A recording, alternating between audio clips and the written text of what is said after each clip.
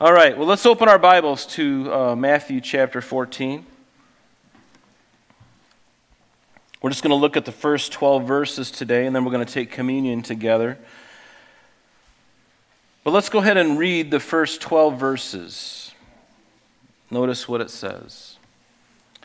At that time, Herod the Tetrarch heard the report about Jesus and said to his servants, "This is John the Baptist. He is risen from the dead, and therefore these powers are at work in him." For Herod had laid hold of John and bound him and put him in prison for the sake of Herodias, his brother Philip's wife, because John had said to him, "It is not lawful for you to have her." And although he wanted to put him to death, he feared the multitude because they counted him as a prophet. But when Herod's birthday was celebrated, the daughter of Herodias danced before them and pleased Herod. Therefore he promised with an oath to give her whatever she might ask. And so she, having been prompted by her mother, said, "Give me John the Baptist's head here on a platter." And the king was sorry, nevertheless, because of the oaths and because of those who sat with him. He commanded it to be given to her. And so he sent and had John beheaded in prison. And his head was brought on a platter and given to the girl, and she brought it to her mother. Then his disciples came and took away the body and buried it, and went and told Jesus. Lord, we just thank you for this passage, even though it's a disturbing one. And yet we know that even as John was suffering these things, and certainly the forerunner of Christ, Lord, it was a foreshadowing of what was going to come to Christ himself. And so, Lord, we thank you, Lord, for your word and how you instruct us.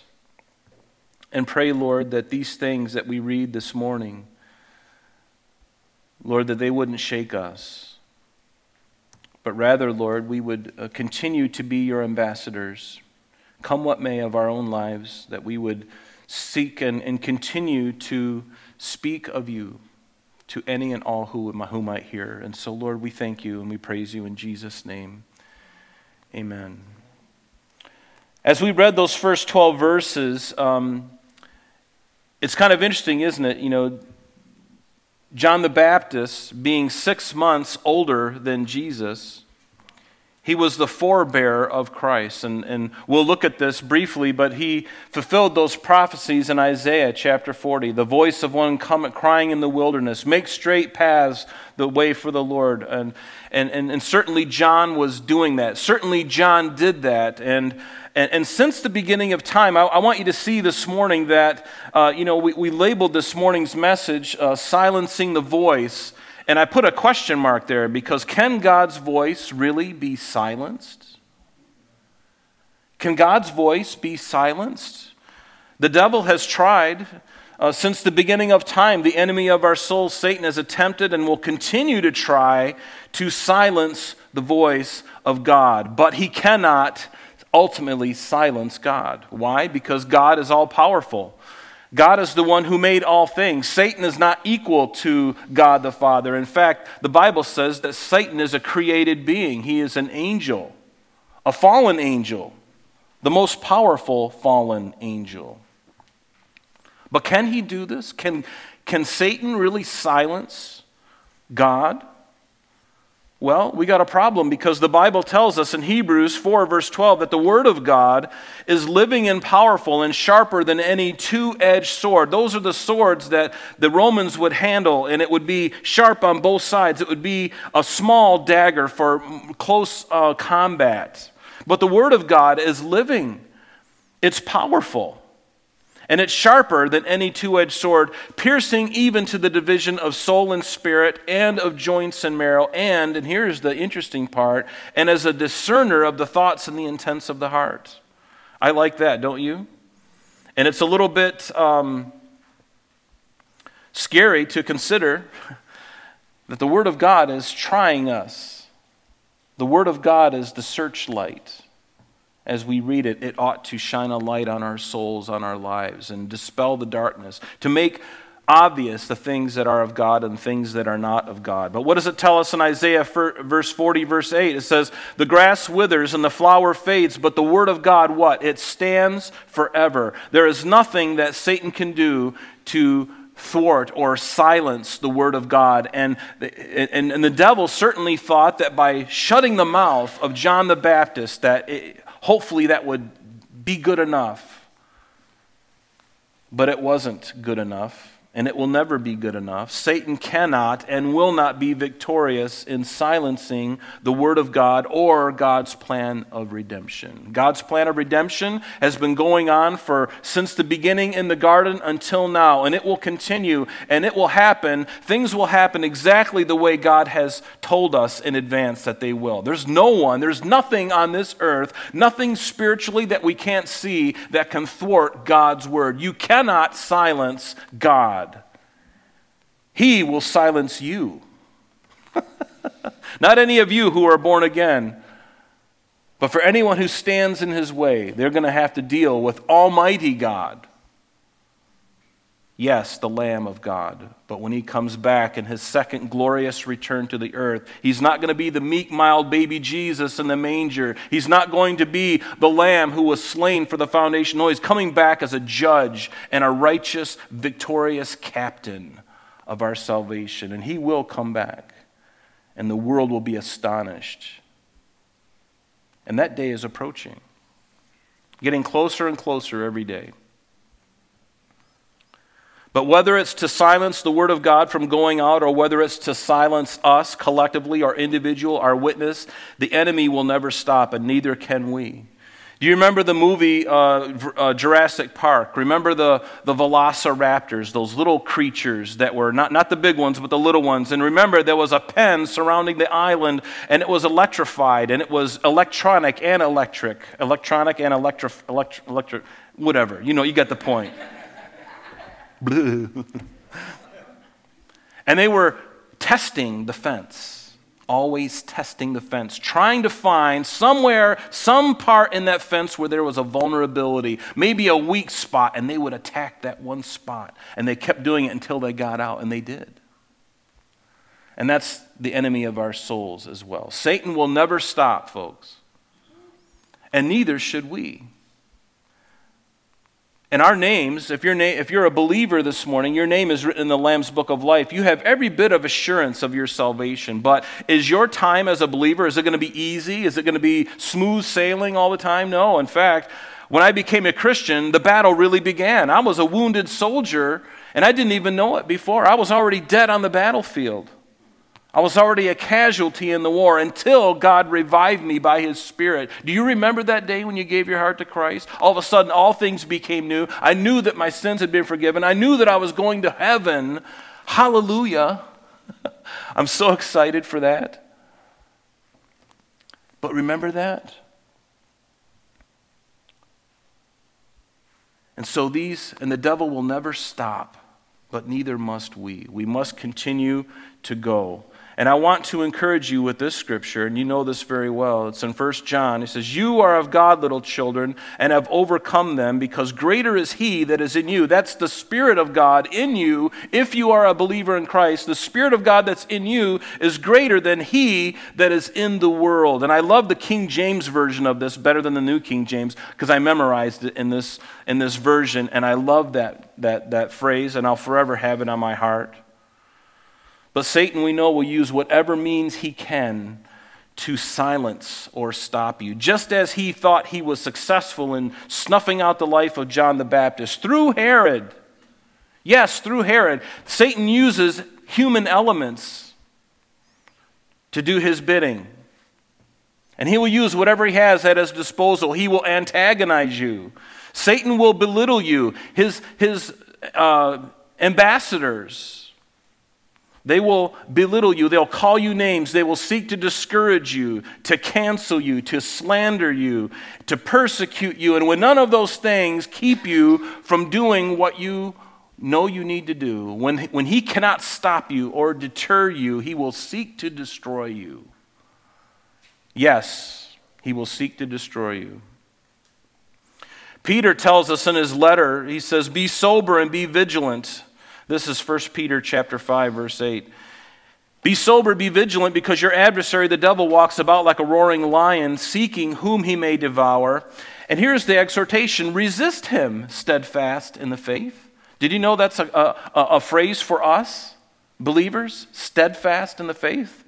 I love that. He says, resist him, steadfast in the faith, knowing that the same sufferings are experienced by your brotherhood in the world.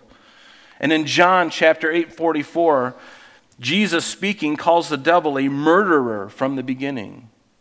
He murdered John. He was going to next seek to murder Christ. And he thought he was going to be successful until on the third day, oops, he rose again, defeating death and hell. But what does 1 John tell us in chapter 3, verse 15? That whoever hates his brother is a murderer. And Satan hated Adam and Eve in the very beginning of the garden. That's why he sought to deceive them and break their fellowship with God. And he did that. He broke that fellowship. Sin entered in, and then from Adam until the current time, sin is in the world, and it's passed along from every person. This sin nature, this dead spirit, this rebellion. And it's not until we're born again that Spirit of God, He indwells us and He suppresses that old nature. But yes, those two natures are within us. But this new nature must have precedence.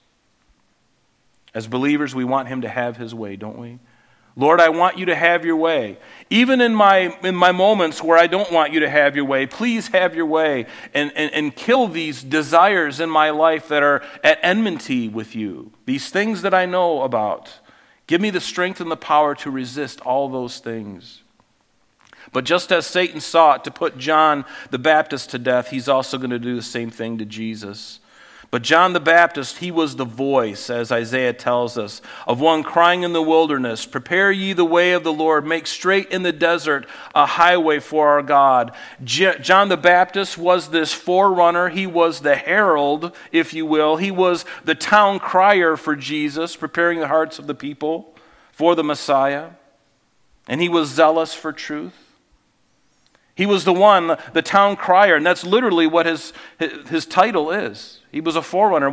He was the herald. He would actually, when kings would come into town, there'd be a herald that would go before the king or the magistrate and blow the trumpet. Hear ye, hear ye. This guy with the fancy clothes is about ready to speak. Listen. Of course, Jesus didn't have fancy clothes. But the more John the Baptist, now Baptist was not John's last name, by the way. And I have to differentiate him from John the Apostle. So John the Baptist, it just means that he baptized. That's why they called him the Baptist. But that's not his first name. And when he fills out an application, for his driver's license, he's not going to put John first name, Baptist last name. He was just a Baptist.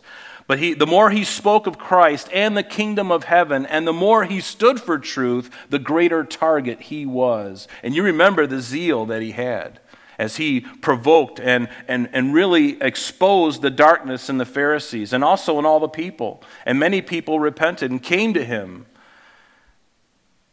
And he was a target. And by the way, the same is true for you and I. Do you know that the goal of Satan is to silence you? His goal is ultimately to destroy you, if he can. But there are limits to what Satan can do, right? We know this to be true. In the book of Job, in chapter 1, verse 6, it says, Now there was a day when the sons of God came to present themselves before the Lord, and Satan also came among them, and the Lord said to Satan, From where do you come? So Satan answered and said, From going to and fro on the earth and walking back and forth on it. And the Lord said to Satan, Have you considered my servant Job? Well, thank you very much, Lord. Have you considered my servant Job? He's an exemplary man. I know his heart. I know him. Have you considered him, Satan? And then Satan, God says he's a blameless and upright man who fears God and shuns evil. And Satan answered the Lord and said to him, Does Job fear God for nothing? Have you not made a hedge around him, around his household, and around all that he has on every side? You've blessed the work of his hands and his possessions, and have increased in the land. But now stretch out your hand and touch all that he has, and he will surely curse you to the face." And the Lord said to Satan, notice this. I want you to see this, because even what happened to John and even what happened to Jesus was not some accident. God allows certain things. We don't always understand it. But he allowed John to die a very early ministry. He only served the Lord maybe less than a year, maybe 6 months was the length of his ministry. And God allowed that to happen. And why do I know that? Because of this. And the Lord said to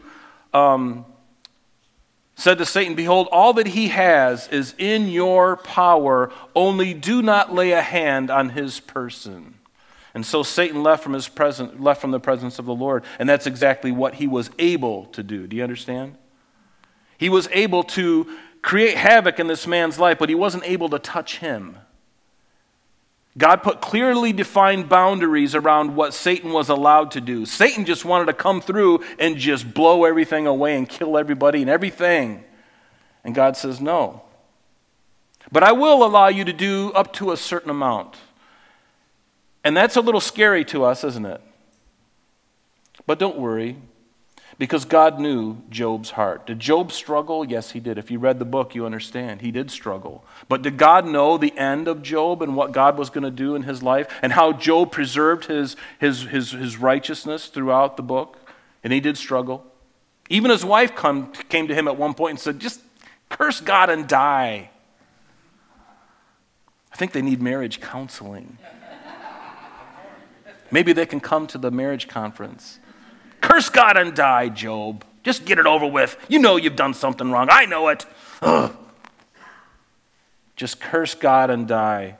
And then it tells us in chapter 2 a very similar thing, the very next thing. "And there was a day also the sons of man came to present themselves before the Lord. Satan comes among them, and the Lord said to Satan, 'From where you come?' And Satan answered, 'I'm going to and fro from the earth, walking back and forth to and fro from it.'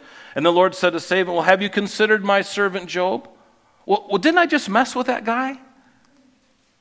And God says, 'He's a blameless and upright man, one who fears God and shuns evil. And still he holds fast to his integrity, although you incited me against him to destroy him without cause.' And so Satan answered the Lord and said, 'Skin for skin, yes.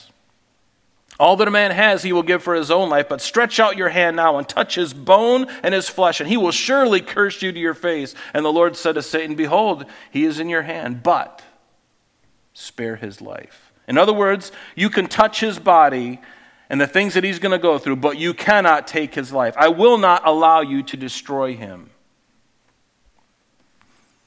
So Satan went out from the presence of the Lord, struck Job with painful boils from the sole of his foot to the crown of his head.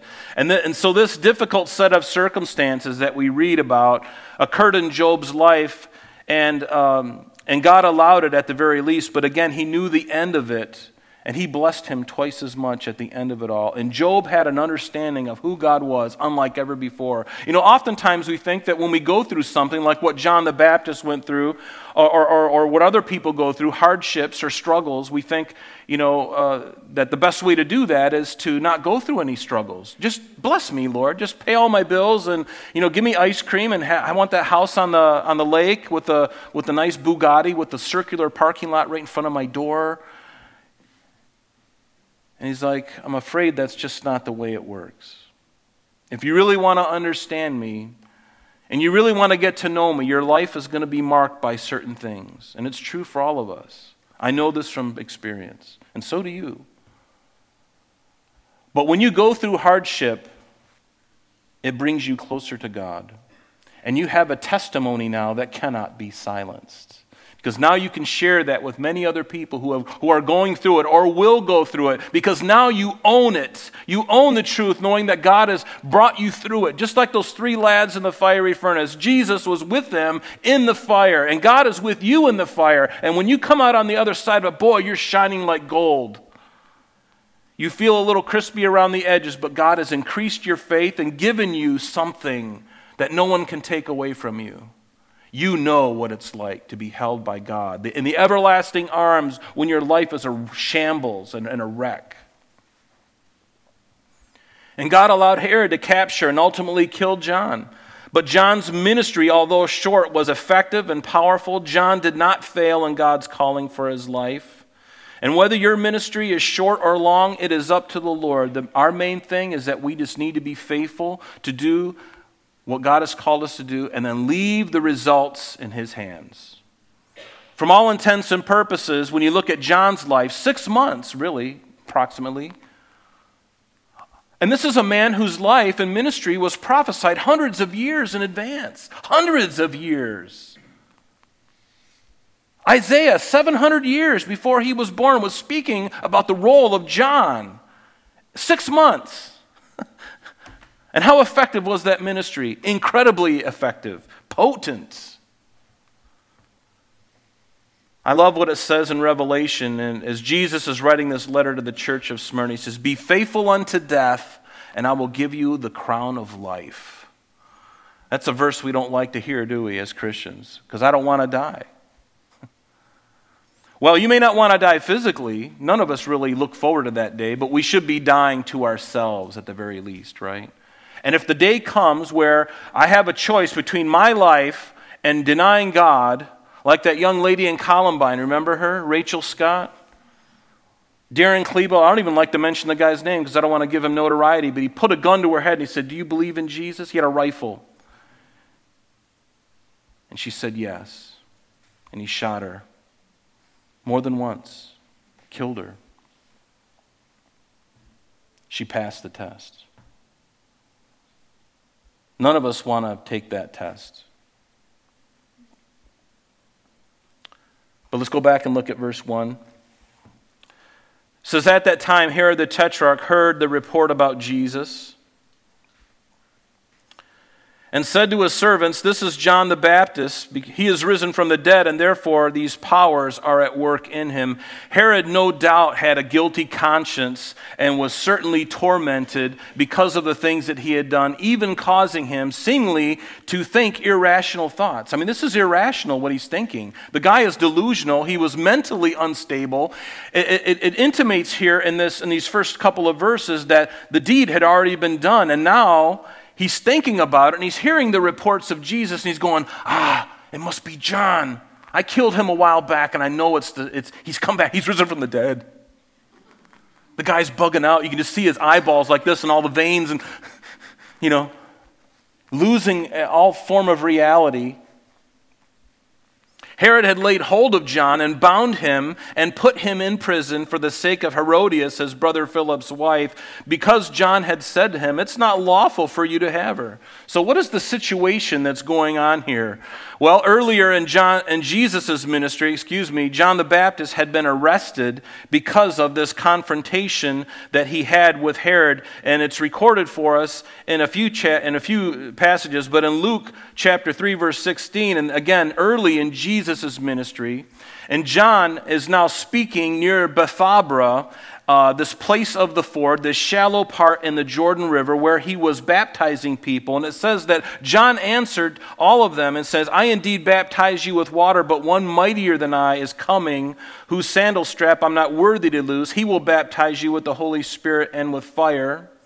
His winnowing fan is in his hand, and he will thoroughly clean out his threshing floor and gather the wheat into his barn, and the chaff he will burn with unquenchable fire." Speaking of believers and unbelievers. And with many other exhortations he preached to the people. But verse 19. "But Herod the Tetrarch, being rebuked by him concerning Herodias, his brother Philip's wife, for all the evils which Herod had done, also added this above all, that he shut John up into prison." We know that John the Baptist was imprisoned at Herod Antipas's desert fortress in Machaerus, and Machaerus is on the right side of on the east side of the Jordan River, right on the side of the east side of the Dead Sea, and it was. And in 2009, between 2009 and 2012, a group called the Hungarian Academy of Arts They conducted surveys and excavations at this area where they believe Machaerus was, this desert palace of Herod, and they found it, and there is a map of it, and this is the place where Herod had this drunken birthday party, and it's where Herodias' daughter, her name is Salome, she danced before Herod, and where Herod ultimately beheaded John the Baptist. And you won't find the word Machaerus in the Bible because it is not there, but the Jewish historian Josephus tells us that this is where John was imprisoned and ultimately beheaded. He said, accordingly, he, John, was sent a prisoner out of Herod's suspicious temper to Machaerus, the castle I before mentioned, and was there put to death. And so we find that it was because of his rebuking Herod for marrying his brother Philip's wife. Because remember, when Herod the Great died in 4 BC, that was around the time that Jesus was born. When he died, Herod's 3 sons inherited the jurisdiction around Judah and Jerusalem and all around Israel. There was Philip, and then there was Archelaus, and then there was Antipas. And Antipas is the one here who put John to death. And evidently, Herod Antipas divorced his wife and married his brother's wife, whose name was Herodias. And she also had a daughter named Salome, who was no doubt probably a young teen, maybe in her middle teens, late teens, somewhere at this time. And so he wasn't supposed to marry her. The law of God says so. You shall not uncover the nakedness of your brother's wife. It is your brother's nakedness.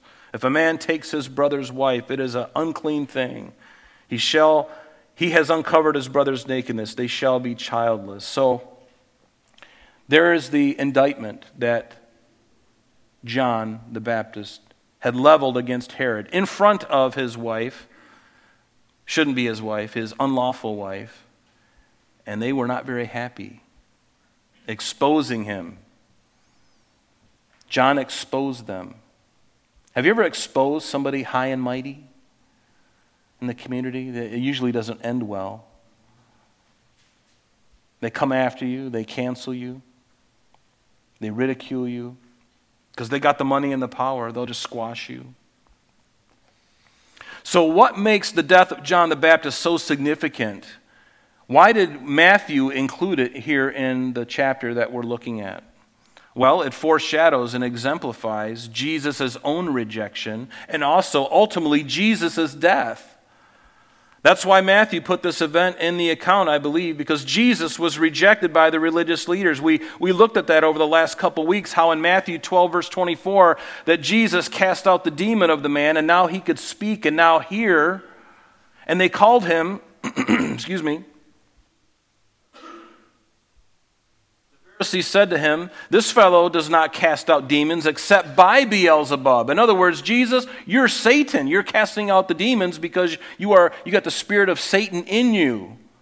And by doing this, they were rejecting Christ.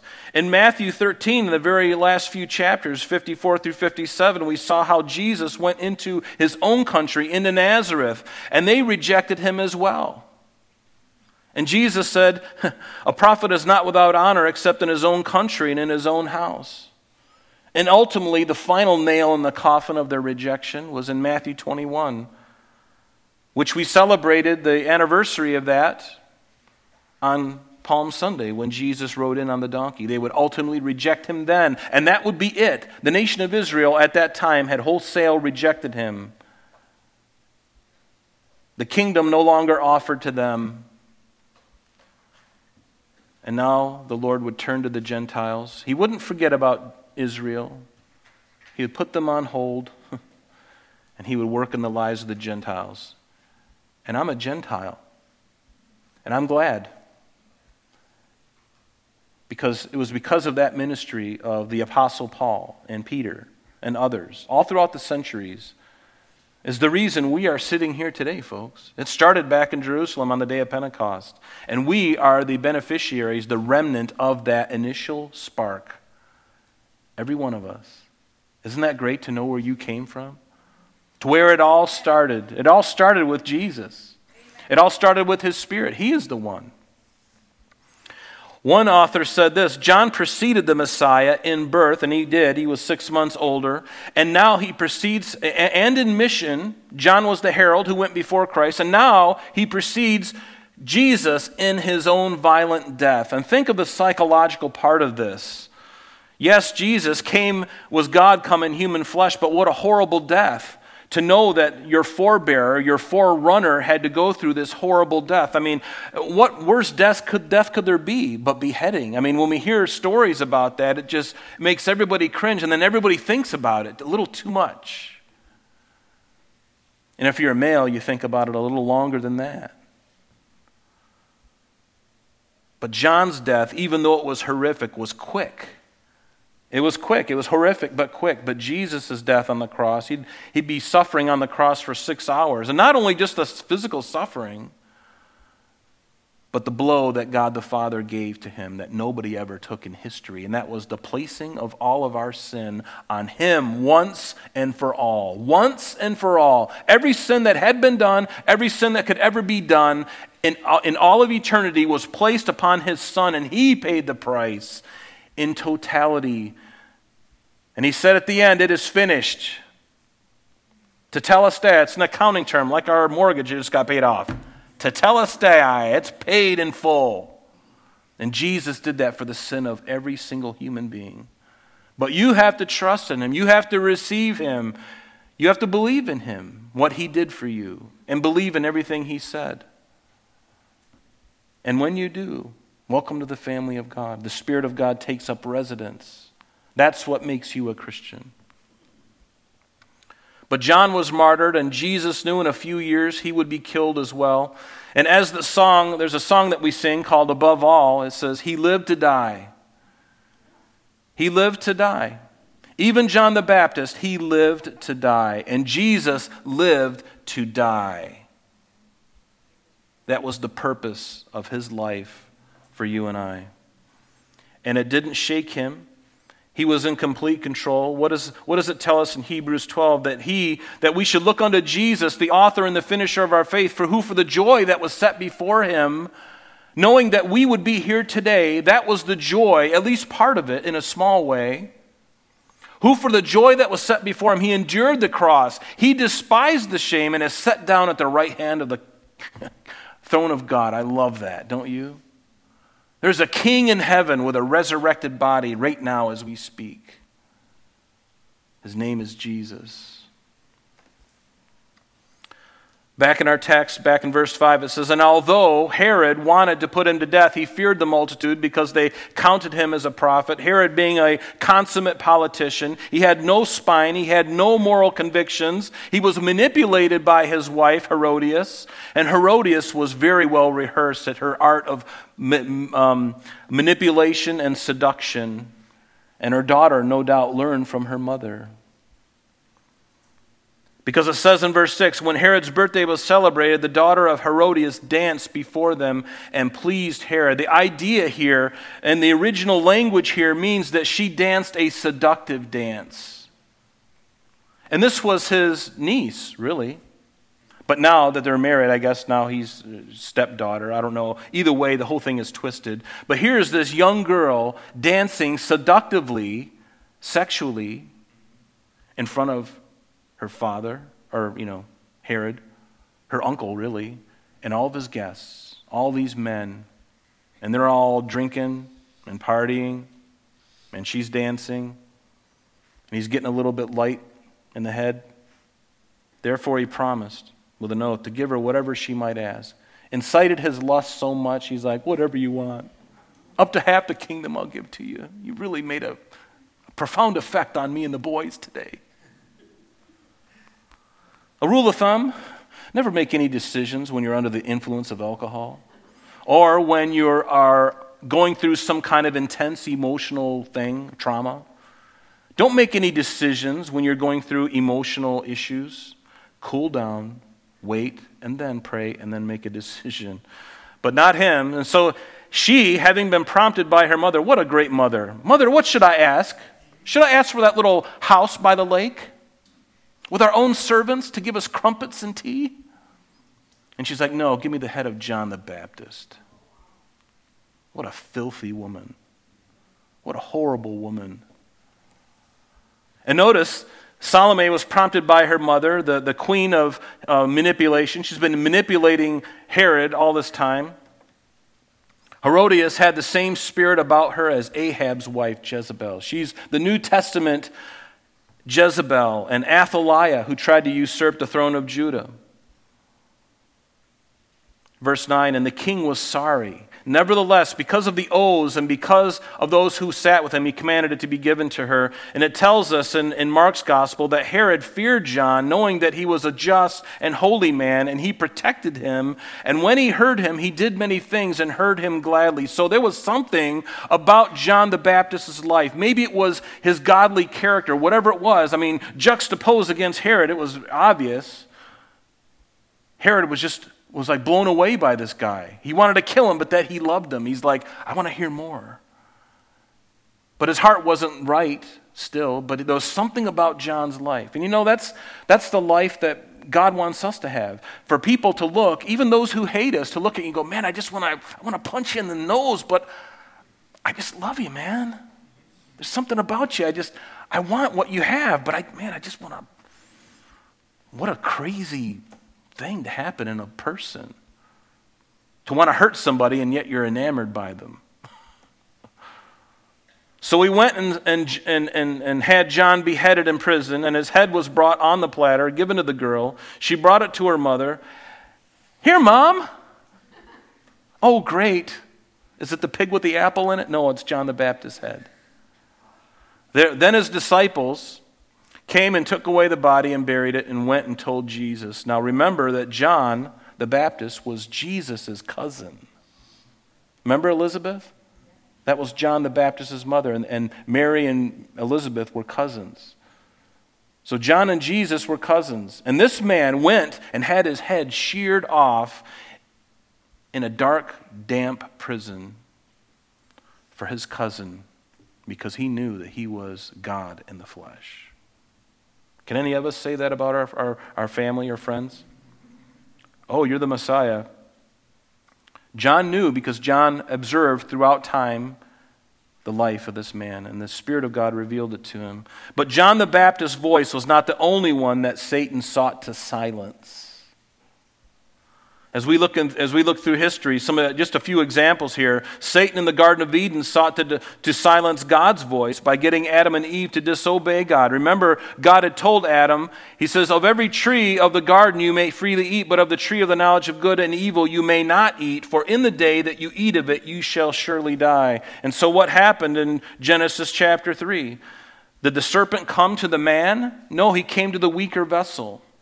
And I don't mean weaker in the sense of character or anything like that, but he comes to Eve. He attacks Eve first. He doesn't go to Adam first. He goes to Adam's wife. And he attacks her. And he silences her. He silences the voice of God that God had already spoken to them. Of all the things you can eat, don't eat the fruit of that tree. And what did Satan say? The serpent was more cunning than any beast of the field, Genesis 3, that God had made. And the serpent said to the woman, has God indeed said you shall not eat of every tree of the garden? And the woman said to the serpent, we may eat of any fruit of the tree, but the fruit of the tree which is in the midst of the garden, God said you shall not eat it, nor shall you touch it, lest you die. And the serpent said to the woman, you shall not surely die, for God knows that in the day you eat of it, your eyes will be open, and you'll be like God, knowing good and evil. So what does Satan do in one fell swoop? He silences the word of God, and he replaces it with doubt in her heart, and she takes the bait. And then Adam takes the bait. It's not the first time that Satan has tried to silence someone. He tried to silence God's voice. What about Cain and Abel? Cain attempted to silence Abel's voice. Remember, these two were twins. They were born, it says, now Adam knew Eve his wife, and she conceived and bore Cain. This is Genesis 4, verse 1. And she says, I have acquired a man from the Lord, and she bore again, and this time his brother Abel, so evidently they were twins. They came out at the same time. Now Abel was a keeper of the sheep, but Cain was a tiller of the ground. And in the process of time it came to pass that Cain brought an offering of the fruit of the ground to the Lord, and Abel also brought of the firstborn of his flock, notice, and of their fat. And the Lord respected Abel and his offering, but he did not respect Cain and his offering. Cain was very angry as a result. I brought you this great fruit basket with all the vegetables. Everything is there, the flowers, the daisies, the sunflower. Everything is there, God. It looks so beautiful. And yet you take this bloody lamb that he slaughtered. What gives? You can eat this. And you can look at how beautiful it is. This is a bloody mess. And God had respect to that because his parents taught him well. From the garden, he provided skins for them. An animal was sacrificed to cover them, to cover their sin, just like the blood of Christ covers us. The Lamb of God, Jesus, being slain for us. And so the Lord said to Cain, "Why are you angry? And why is your countenance fallen? And if you do well, will you not be accepted? And if you do not do well, sin lies at the door, and its desire is for you, but you should rule over it." Now Cain talked with his brother Abel, and it came to pass that when they were in the field, that Cain rose up and killed Abel his brother. And then the Lord said to Cain, "Where is Abel your brother?" Do you think God knew where he was? Of course he did. He's drawing Abel out. He's reeling him in. He said, "I don't know. Am I my brother's keeper?" Can you imagine speaking to God like that? "Don't know. Am I my brother's keeper?" And God said to him, "What have you done?"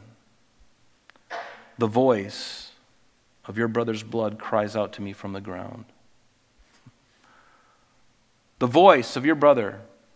In Hebrews 11, verse 4, it fills in the blank for us a little bit. It says in the Hall of Faith there in Hebrews 11, "By faith Abel offered to God a more excellent sacrifice than Cain, through which he obtained witness that he was righteous, God testifying of his gifts, and through it, he being dead still speaks." Do you see that? Can you silence God? They tried to silence John the Baptist. Cain tried to silence Abel, and God says his blood is still crying out. God testifying, and through it, he being dead still speaks. It's been said that you can't keep a good man down, or you can kill the workman, but you can't kill the message. You can kill the workman, but the message, the work will go on. And what about Saul? Saul, in David's time, King Saul, he tried to silence and cancel David from the very beginning. And while David had been anointed king, he was on the run for at least 7 years of his life while Saul was trying to kill him. And he came close so many times. And do you understand that him trying to silence David, by killing David, he would do a number of things all at once. He would get rid of his adversary, the one who would ultimately be on the throne, but he would also refute all the prophecies, many of them in the Old Testament. Do you realize how close he was? In Genesis 49, Jacob prophesying over Judah. "The scepter shall not depart from Judah, nor a lawgiver from between his feet until Shiloh," a reference of Christ, until he comes. And what about the prophecy that God gave to David in 2 Samuel chapter 7, beginning in verse 12, the Davidic covenant, when he spoke to him concerning the seed that would come from David's own body that would establish the throne in Judah, in Jerusalem, and the kingdom forever and ever and ever, that had to come through David. And even through Isaiah. What did Isaiah say? "There shall come forth a rod from the stem of Jesse." That was David's father. He was named 700 years before he was even born, that there would come forth a rod from the stem of Jesse, and a branch shall grow out of his roots, speaking of Christ. And then in verse 10, "And in that day there shall be a root of Jesse, who shall stand as a banner to the people, for the Gentiles shall seek him, and his resting place shall be glorious." Isn't that wonderful? And all of that was on the line as Saul sought to snuff out and silence David's life. Was he successful?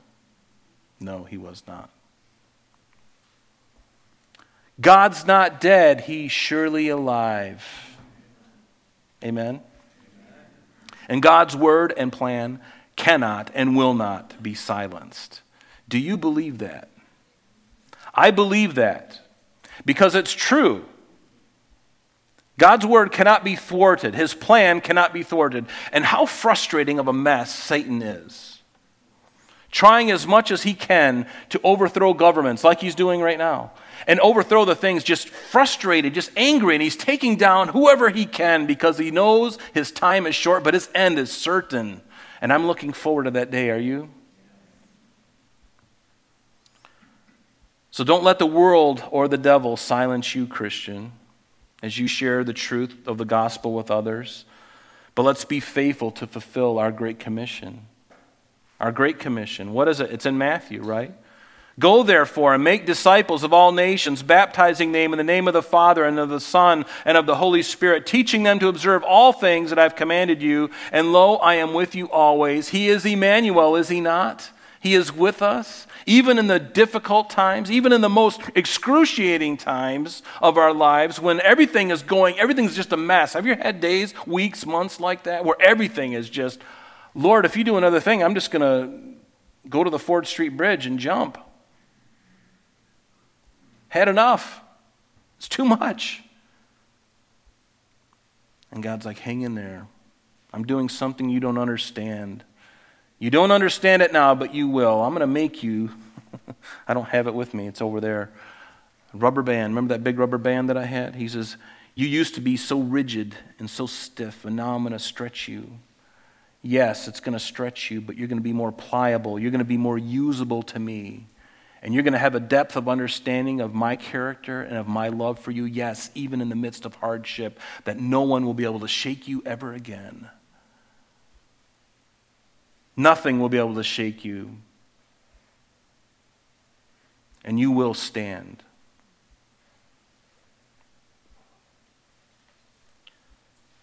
And I would encourage you not to be silent concerning the things that go on in our culture. Yes, it's okay to speak truth to power. John the Baptist did it. He spoke to Herod. Peter did it. Paul did it. And Jesus did it. But be respectful. Be loving, but be bold as lions. We can do that. Speak the truth in love. And there's the challenge. Because if you're like me, I can get so frustrated that I don't speak in love. I speak out of anger. And you've seen me up here, and forgive me, folks. I'm being changed before your eyes. Unfortunately, it's very public sometimes. God's changing me, and I've made many mistakes. And the Lord has brought me through some pretty deep waters, as he has you as well. And thank you for not running out the door and screaming, and even though you probably deserved it, but it's not about me at all. Be respectful. But we're not only to share the truth of the gospel, but also to expose darkness. And we're going to, the worship team can come on up while they're on their way up here before we take communion. Just want to read a few things to you really quick. We are to share the truth. We are not to be silenced. Don't be silenced. And if you are silenced, then just take it. You don't have to fight back. You don't have to respond in violence. That's what the world does. That's all they can do. But our King is victorious already. And he's coming back. Do you know that? And when he comes, the kingdoms of this world and everything else that's wrong, he's going to make right. He is Mr. Right. He's going to right everything. And so smile, Christian, because guess what? Things for us, it may not be easy, but it's going to be looking up. Our future is bright. You know why? Because Christ is at the end of it. He's going to be there with us. He's going to be there with us through these things, and he's ultimately going to be with us. But we are not only to share the truth of the gospel, but to expose the darkness around us. What does it tell us in Ephesians? Have no fellowship with the unfruitful, have no fellowship with the unfruitful works of darkness, but rather expose them. Literally, the word is rebuke them. For it is shameful even to speak of those things which are done by them in secret, but all things are exposed and made manifest by the light. For whatsoever makes manifest is light. Whatever makes manifest, whatever exposes the truth and promotes the truth and exposes the darkness, that is light. And that's what God has called us to do. What did John tell us in his letter? By this you know the Spirit of God. Every spirit that confesses that Jesus Christ has come in the flesh is of God, and every spirit that does not confess, notice this takes out a lot of the cults right here. Every spirit that does not confess that Jesus has come in the flesh is not of God. Jehovah's Witnesses, the Mormons, many others. God loves them, but they have to come to him. And this is the spirit of the Antichrist, which you have heard was coming and now is already in the world. The spirit of the Antichrist, the spirit of Antichrist is very much in full swing right before us. It's all over our newspapers. It's all happening. Until the man of sin shows on the scene. But thank God, the Bible tells us that the church will be removed before the man of sin is revealed, because we would spot him in an instant. Everything in our being as a believer would light up like a Christmas tree if we were here when that guy showed up on the scene. I'm convinced of it. So here's the exhortation, two small things. In Corinthians, Paul exhorts them. In verse 17 of 2 Corinthians 6, therefore come out from among them and be separate, says the Lord. And do not touch what is unclean, and I will receive you. That's God's heart for you and I, to come out from among the world.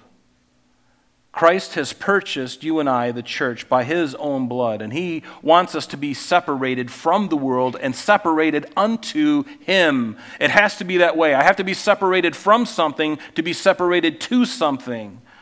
And he's called us out of the world. Be separate from the world. Don't try to be like the world. You're not like the world. Our methods are completely different. Our heart is different. Because we possess within ourselves, by the presence of the Holy Spirit, and what we hold in our hand, the greatest truth that cannot be canceled. It cannot be silenced, no matter what. They can kill John the Baptist. They can kill Jesus. They can kill many of the other church martyrs. They can kill anything they want. They can do whatever they want with this body.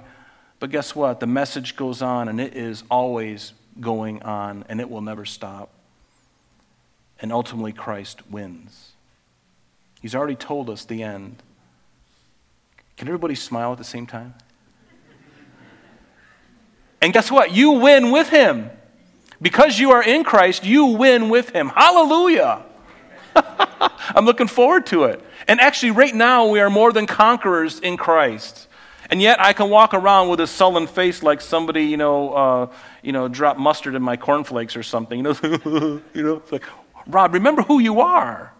Stop walking around like a child that's been defeated and, running behind the bushes and scowling and crying. You're a king's kid, and he's coming back. He's got you. Do you know he's got you? Do you know he loves you? I can't think of a better thing. And one final verse, and then we'll take communion. And while we take communion, you guys can just come up. But just one more thing here, and it's in Matthew, and I just love this. Just want to exhort you with this. Jesus says, you are the light of the world. And we are. The world is full of darkness, and you know that right now. The world is completely consumed with darkness, but you are the light of the world. A city that is set on a hill, and this whole complex is you could call it, I guess, a city, and we are indeed on a hill. A city that is set on a hill cannot be hidden. It can't be silenced. It can't be canceled. Nor do they light a lamp and put it under a basket, but on a lampstand, and it gives light to all who are in the house. And here's the exhortation, so let your light shine.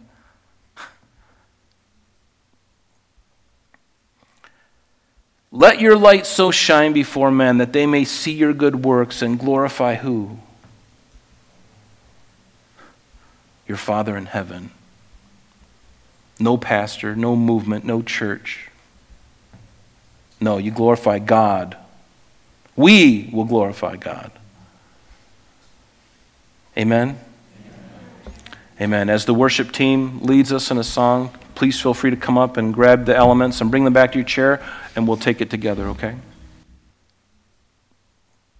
What should we gain from his reward? I cannot give an answer, but this I know with all my heart. His wounds have paid my ransom. What a sweet lyric, isn't it? And many of you know this, in the Middle East, whenever they would eat, and we don't have chabala or Kabbalah, whatever they call it, chabala bread, the stuff that we just tear off and pass it around. That would be fun to do during COVID. Just get a bunch of those, go to the bakery, go to the Italian bakery, go to Leo's and say, can I have like 15 chabala breads? We'll just tear them off and hand them out, and that's what they did. But eating together was a very intimate thing in that culture. And it is even today when you have friends over. But when we gather around this meal, even though it's small, we remember the death of Christ. We remember his body being broken for us on the cross, the whippings with the flagellum, the spear piercings, the nail piercings, the crown of thorn piercings. And then the most important thing of all was the fact that he took our sin on himself. And that's something that the movies can't portray. Something that Mel Gibson couldn't really portray. The beatings, that's easy. The brutality of Christ on the cross, easy to do theatrically. But we don't need theater. We have the Bible. More important than anything you can watch. But he did. His body was torn and broken for us. And then his blood was shed. Not just any blood, but a holy blood. The very blood of God was shed for you and I. That's why he's the spotless Lamb of God who takes away the sin of the world. There's no need for anything else to happen for our sin to be atoned for, to be paid in full. To be paid in full. And it's up to you and I. And I trust that if you've taken those elements into your hands this morning, that you have already made that business, that deal with God, and said, Lord, I'm yours. And I trust and I believe everything that you have done. And Lord, this morning, right now, I want to rededicate my life to you. And I pray that you do that with me. Because we all, just walking in the world, we get defiled. The things that we see, the things that we hear. The things even our own heart sometimes goes to. And Lord, we just want to say, forgive us this morning. Lord, cleanse us in the blood of Christ. Wash away every sin that's represented here, my own included. Lord, and all of us, just wash it away. And you did that in one fell swoop. And Lord, symbolically, as we take this bread and this cup, we know that you did that on the cross. And so we give thanks to you, holy God. And we praise you for your goodness, Lord. And we take these tokens in thanksgiving, knowing what you have done for us, Lord. And we take them to you with simplicity and with thanksgiving. In Jesus' name, amen. Let's partake of both. But let's stand together and let's pray. And thank you for your patience this morning. And I just pray that God truly loves on you today and that you would experience just the fullness of God's love and grace and his Spirit just surrounding you and just leading you in all the ways that God would have you to go. He leads us into all righteousness, and he shows us things to come. And I pray that your life, your family, everything that you do this week and this day, the next month, the next year, Lord, would you just bless these people? Bless each one of us, Lord. Pour out your Spirit upon us and help us, Lord, in everything that we need help with. And the needs are many in this room. We need everything you've got, Lord. Would you please pour it upon us? And we just submit our hearts to you. We thank you for all that you've done. In Jesus' name, amen. Amen. God bless you. Have a great night.